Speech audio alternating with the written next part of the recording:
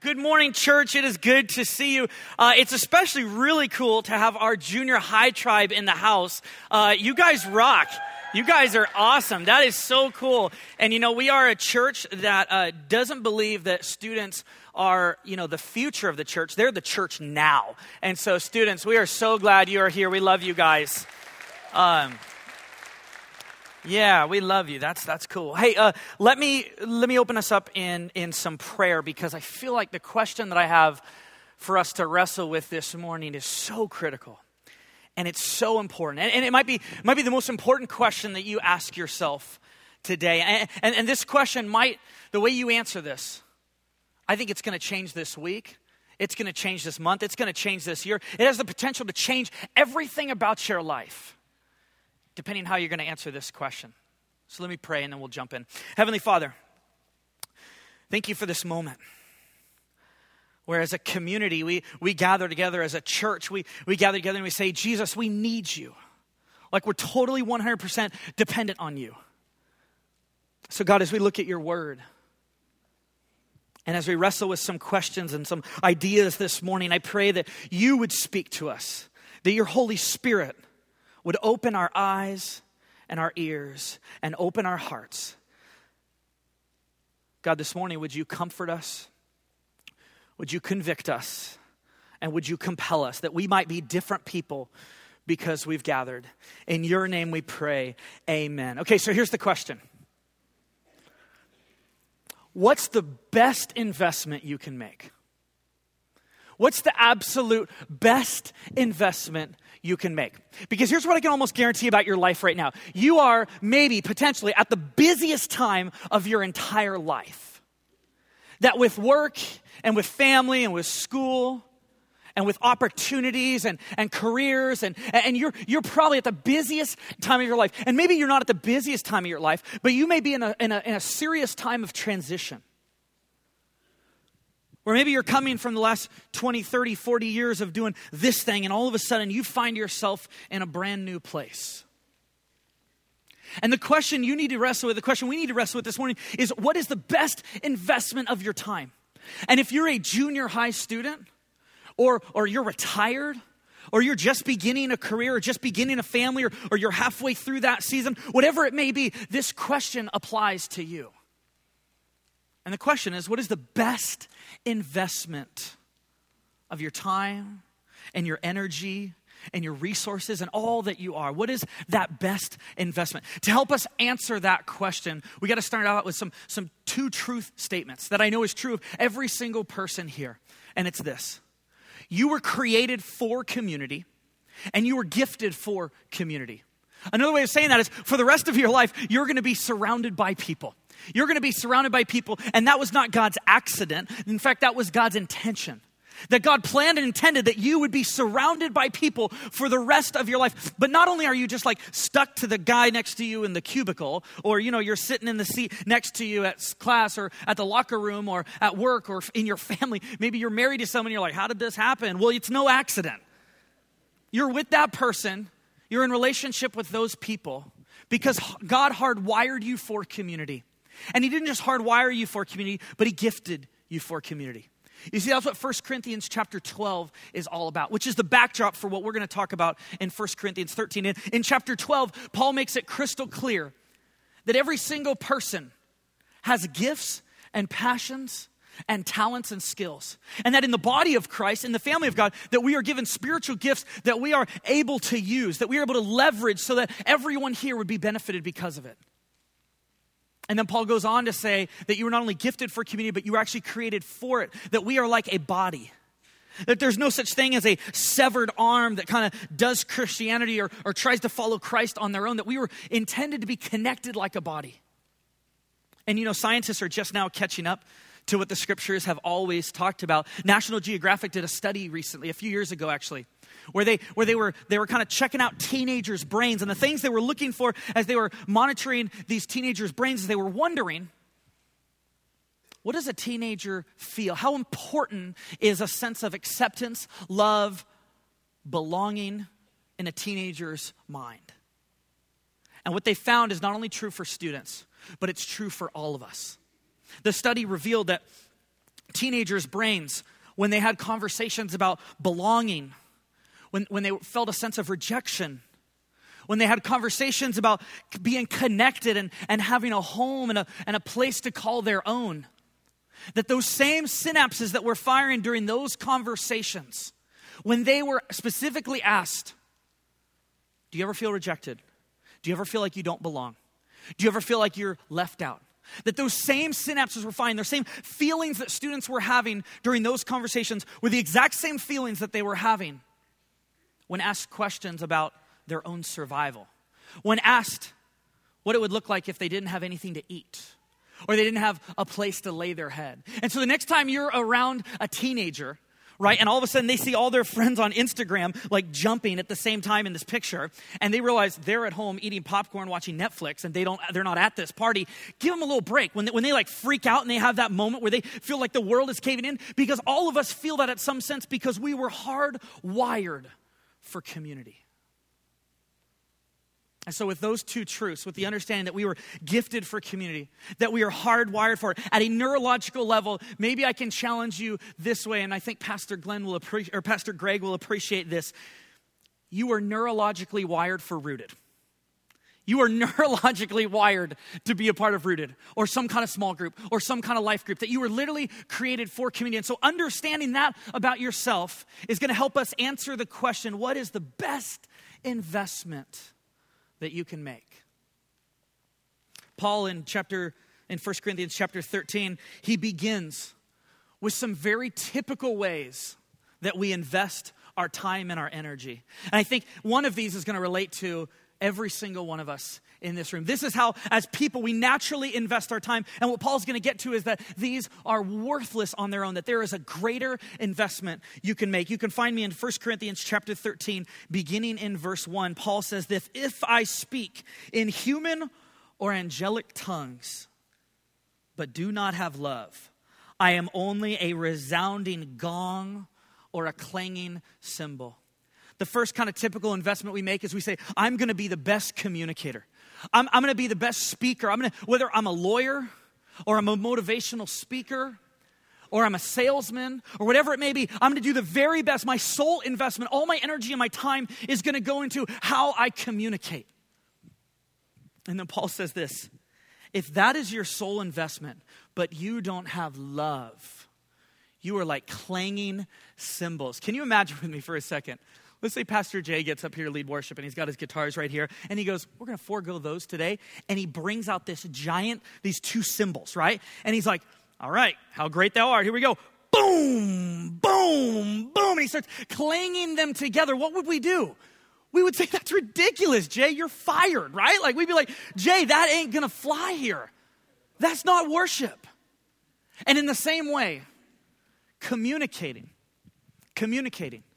articulating yourself, making a living based on your speech, being perfect at arguing your point. If there's no love behind it, you're like Pastor Jay on a Sunday morning, just clanging those cymbals together. It's absolutely worthless. Second investment that we oftentimes make is this. If I have the gift of prophecy and can fathom all mysteries and all knowledge, and if I have faith that can move mountains, but do not have love, I am nothing. He gives us two here. He says the next investment that a lot of people make is into their brains, is into being the smartest person in the room, to knowing every single historical detail, to saying, I want to fully understand this specific detail or art or science or whatever it may be. And what Paul says, if you are the smartest person in this room, but you don't have love, your brain is worthless. And then he cuts into some of us who have been following Christ for a little while. And he says, if you have faith to like move mountains, and you consider yourself super spiritual, and you've memorized Leviticus, and you know Hebrew, and you know all these fancy terms, and you've taken Rooted 6 times, and you've done this and that, but you don't have love, all that is worthless. And then Paul gives our final typical investment that he wants us to avoid when he says this. If I give all I possess to the poor and give over my body to hardship that I may boast, but do not have love, I gain nothing. See what Paul is saying? is you could be the best at doing the right thing. Maybe some of you show up here to church and you're like, man, I thought only thing God is concerned with is that I do good things, that's ultimately what's going to get me into a relationship with God. And Paul wants to make it crystal clear to all of us that it is not about our good deeds. That in fact, you could be like the most generous person. But if you don't have love, then you are nothing. And you know why? Here's why. Because love does not produce self-centeredness. But every other investment will if it's not empowered by love. Did you guess that? Loving people, being a loving person, focusing your time and your investment and your energy into love is the best investment you can make. Every other investment will ultimately become about you if it's not first and foremost empowered by love. You see, the sum of your life will not be how much you accomplished. It will be how well you loved. Right? Have you ever met anybody on their deathbed who like is laying there and they're in their final moments, or they're in their final breaths or whatever? Like, have you ever heard anybody say, "I just wish I sent one more email"? No. Nobody says that. Nobody says, on their deathbed, right? Nobody's laying there going, "If I had only balanced that budget." No. Nobody's saying those things. People are looking at their life. They're looking at the relationships that they had. They're looking at the love that they experienced from God and the love that they shared. And that's what's significant. That's what's empowering. That's what's powerful. That's what you were created for. And so kind of our tagline this morning, if you take one thing away, it's this. If your life is not fueled by love, then you are running on fumes. If your life is not fueled by love, then you are running on fumes, and your life story will be one big, it's all about me. But if your life is fueled by love, the unimaginable is possible. The world changing is possible. And we're going to explore that together. With Charlie, Charlie's my 3-year-old son. And I have a 1.5-year-old Brinley and then 3-year-old Charlie. And we're beginning to have conversations with Charlie about the importance of not just doing the right thing, but doing the right thing with the right heart. Maybe some of you parents have been there before, or you're there with me right now where you're starting to talk to your little ones about what does it look like to not just do the right things, but to have the right heart, to have the right attitude behind it. And see, that's what Paul is up to here. We were at a wedding a few weeks ago, my sister's wedding. And I got to officiate the wedding, and Sarah, my wife, was in the wedding, and Charlie and Brinley were walking down the aisle. Charlie was the ring bearer, and Brinley was the flower girl, and Charlie was holding the little bed of flowers for her. And during the rehearsal, as we were walking down the aisle, obviously no one was there, but the chairs were set up. Charlie, at one point, he was like kind of in a bad mood. Maybe your kid's getting these. He's holding the little bed of flowers thing, and as he's walking, he just literally chucks it to the side. And I'm thinking, somebody might die at this wedding. For reals. Somebody could actually die at this. That would be kind of traumatic and horrible. And so I'm just praying and hoping. Sarah and I are like, man, I hope Charlie could just get down the aisle. You know what I mean? Like, just get down the aisle. That'd be awesome. And so Charlie, like a total stud, he's just a champ, walks down the aisle, makes it through. It was amazing. And then it came time for pictures. Now, pictures are like the most important part of the wedding because that's what you look at for decades and decades to come, right? Like, you want the pictures to be absolutely perfect. And so Charlie, at this point, he was kind of at the end of his rope, okay? Now, weddings are horrific for children because they're dressed in, ungodly, uncomfortable clothing, and they're forced to walk down the aisles and do all this stuff and smile. It's just awful for kids, right? But for Charlie especially, like, he's just a very strong-spirited kid. And so it gets to this point in the pictures where it's time for our family to come up. These are going to be the pictures we look at for decades. You know what I mean? Like, these really, really, really matter.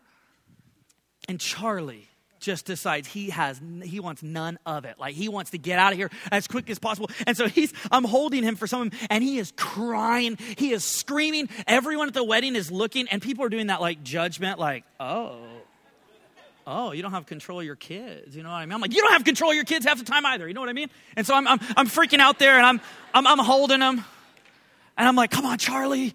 These are really important. These pictures are really, really important. And I remember, I'm just going to confess because you guys have done this too. So at one point, I'm talking with Charlie, and I kind of pull him aside, and I go, if you ever want to eat another ice cream cone, you will smile for this picture right now. You will smile, right? At one point, he was holding this little helicopter that his pops had just given him.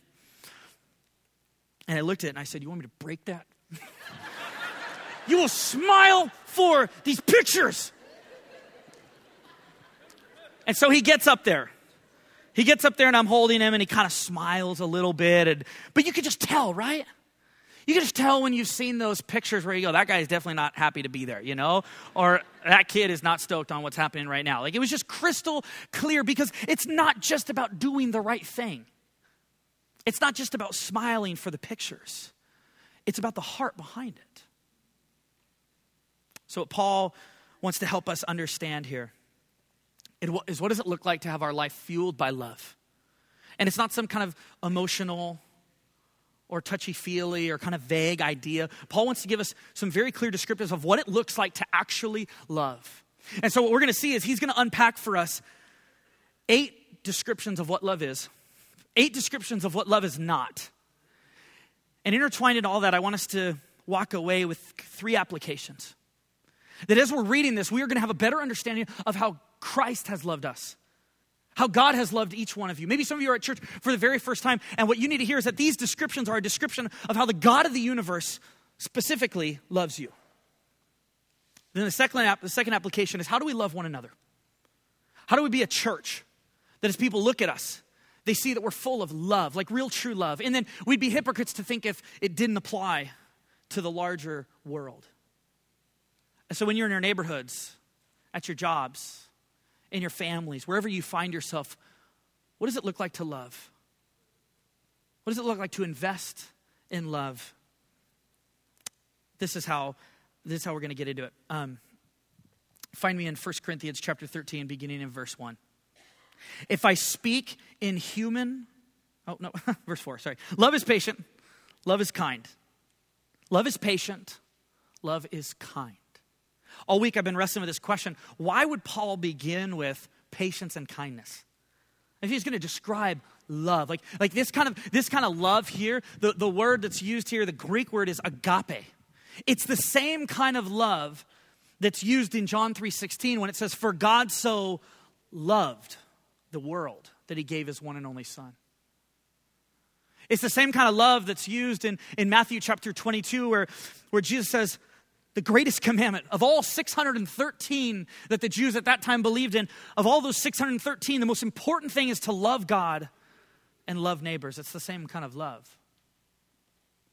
Or in Paul in Romans chapter 13, verse 8 says, let no debt remain except the debt to love one another. It's that kind of love. So why would Paul begin with love is patient and love is kind? And here's why I feel he started that way. Because love is first and foremost a choice. Love is not a feeling. Love is not something that you wake up and you say, well, I'm going to see how I feel about this person. Or I'm going to see what they can do for me. Love, first and foremost, is a choice. You see, Jesus got up on a cross he made a choice to die for us. God made a choice to be in a relationship with us. And of course, he has feelings for us. That's clear throughout Scripture. But the feelings come as a response to this choice to love his people. And so we have to understand that just like patience and kindness is a choice, so love is a choice. You see, patience is something you can choose when somebody's on your last nerve. When that person you work with, or that roommate you have, or that friend, or maybe for even you and your spouse, maybe there's times where that person just is bothering you for whatever reason. And you at that moment, you can make a choice to be patient.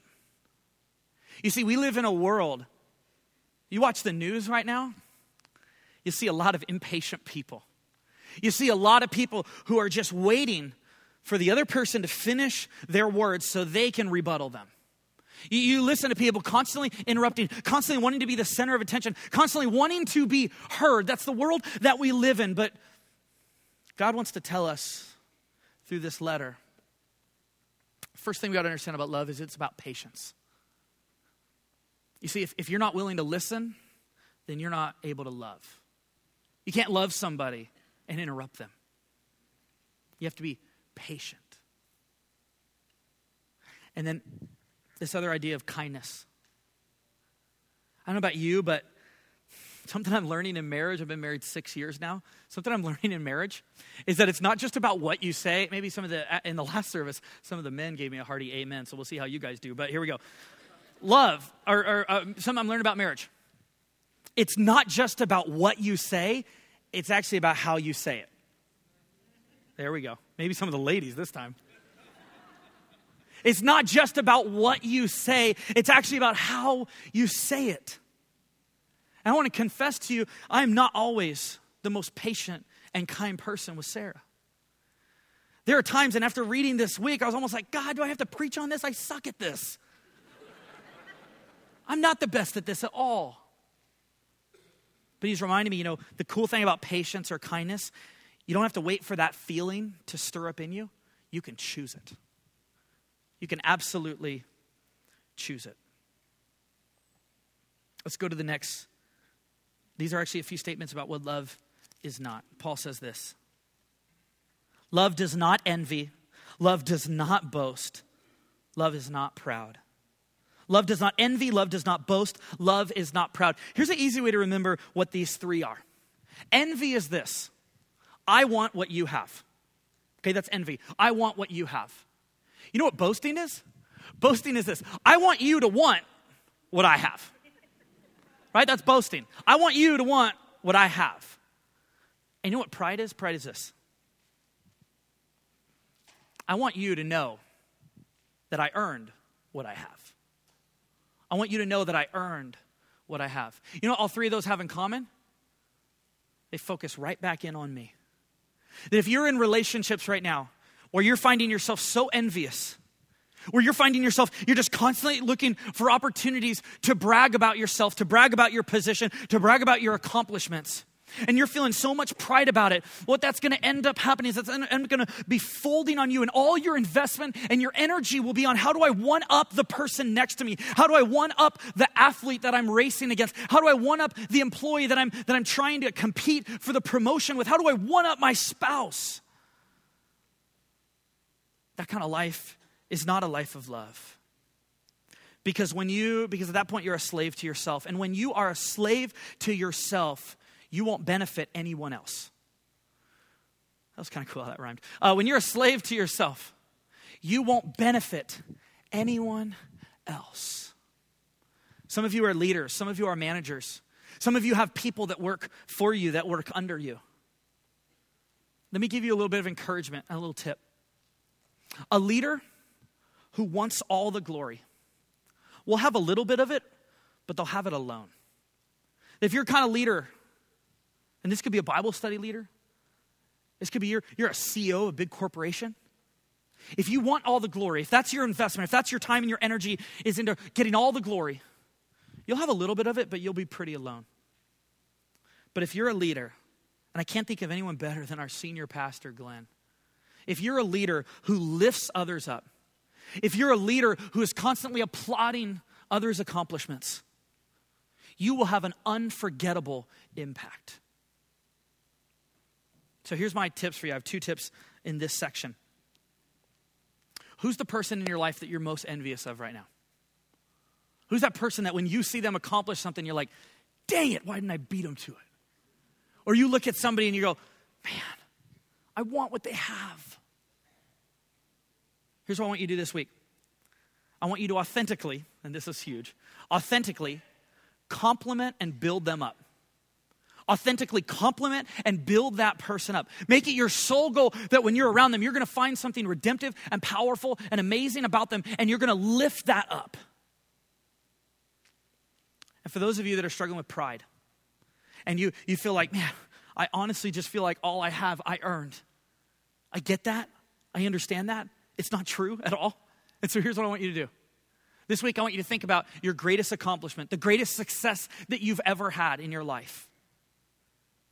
And I want you to thank God for all the people he surrounded you with to make that possible. And if you can't think of them, then you need to pray more. You say, God, who are those people? Because you didn't accomplish any of it on your own. God gave you the breath that you're breathing. He gave you the skills, and he surrounded you with people to help you make those kind of things possible. And what would be so loving is to go to those people and say, thank you. Show patience and kindness with them. The next list that Paul describes of what love is not is he says, it does not dishonor others. It is not self-seeking, and it is not easily angered.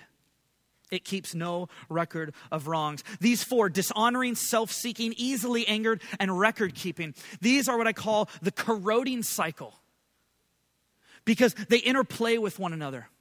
Because they ultimately work together for your destruction.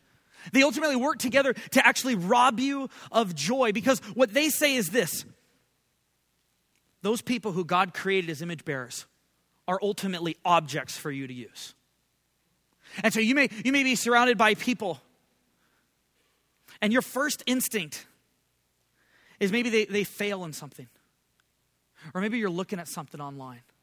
And you immediately say, there's something in you that desires to dishonor them. That desires to remove them from their place as an image bearer of God to a place as an object. What I've seen happens as soon as you begin to dishonor people, you begin to become all about self. You're seeking your own glory. You're seeking your own gratification. You're seeking your own desires. And when you live that way, you will become somebody who is so easily angered, who has such a short temper. And finally, when people begin to hurt you or frustrate you, you will keep a long record of all the wrongs they've done. Because in doing that, it somehow justifies your anger and your self-seeking and your dishonoring of people. Some of you right now, you wake up every morning and it's almost like a ritual. You just go through all the people in your life who have let you down, who have hurt you, who have wounded you. And all I know is that Christ can restore a corroding heart. Record keeping doesn't restore a corroding heart. Being easily angered, self-seeking, dishonoring people, that doesn't heal anything, that doesn't restore anything. But Christ, by his death on a cross and his resurrection, we have new life. And we don't have to continue to act this way because it's not only not loving, it's hurting everyone around you. Then Paul says, love does not delight in evil, but rejoices with the truth. You see, love hates injustice. Love hates injustice and it fights against it. Love sees something wrong and is compelled to do something about it. Love does not delight in evil or in brokenness or in people's destruction. I have a question for you this morning that I think every single person needs to have an answer to, and it's this. What wrong are you living to make right? Everyone should have an answer to this. What wrong are you living to make right? You know, here we have amazing ministries. We have Everyone Free that's fighting against human trafficking. And some of you are a part of that. And you're living your life to make the wrong that is human trafficking right in Christ. Some of you are small group leaders. Some of you are investing in children's ministries. Some of you see other injustices around the world. Some of you go to school and you see that person next to you who is constantly picked on. Your life goal is you got to answer this question. What wrong are you living to make right? And then when you see something right, when you see something good, when you see something redemptive, something powerful, rejoice over it. Some of you have relationships with your kids, with your family, and there's years and years and years of them letting you down, of them doing the wrong thing. When you see them turn a corner, when you see something powerful and amazing in their lives, when you see them making a good choice, would we be the kind of people who love by rejoicing? Would we be the kind of people who would see the beauty in the world, to see the redemptive in the world, to see God working? Because literally, maybe this is news, but God is coming to earth one day. That Jesus is coming back. But until then, he has given us the mission and the opportunity of bringing heaven to earth. That he's going to ultimately do it finally. But his mission and his vision is that more of heaven would come to earth. And so when you see heavenly things here, Let's be a kind of people who rejoice.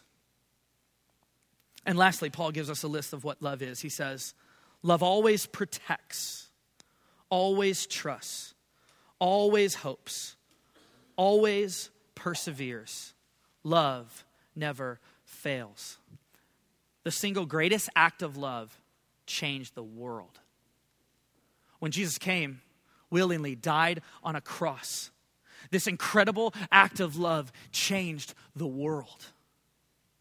And Jesus still has the power today to infuse that kind of love inside of you, that it might change your world, that it might change you.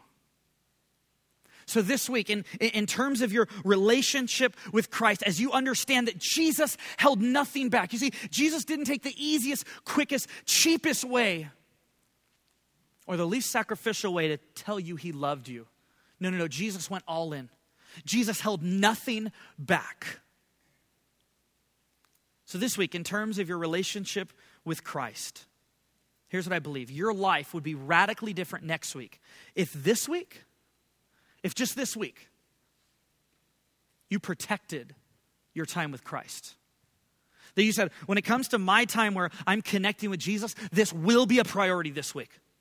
In fact, I'm going to guard against it because every attack from the enemy will wage war against you connecting with your heavenly Father. And so would you this week protect that time?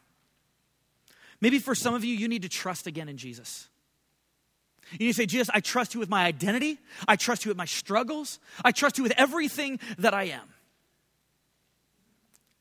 This week, some of you need to put your hope in Christ. You're looking at your finances. You're looking at this child. You're looking at this health bill. You're looking at your own insecurities. And you're saying, God, I just don't have hope. That's okay to admit that. But this week, what if you said, God, I will hope in you. I will believe that you're up to something. I will believe that you'll have the final word over this, and so I will hope in you, Christ. What if you persevered this week?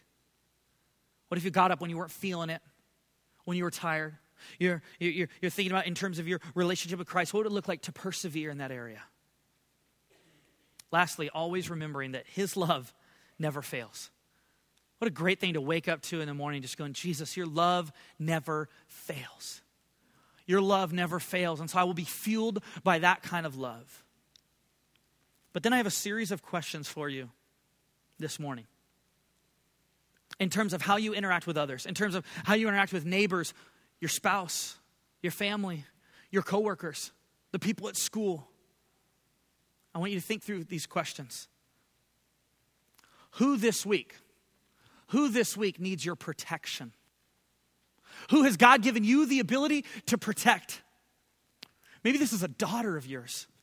Maybe this is a son, a spouse, the kid that sits next to you in class who is bullied. What would it look like this week to answer this question? Who needs your protection?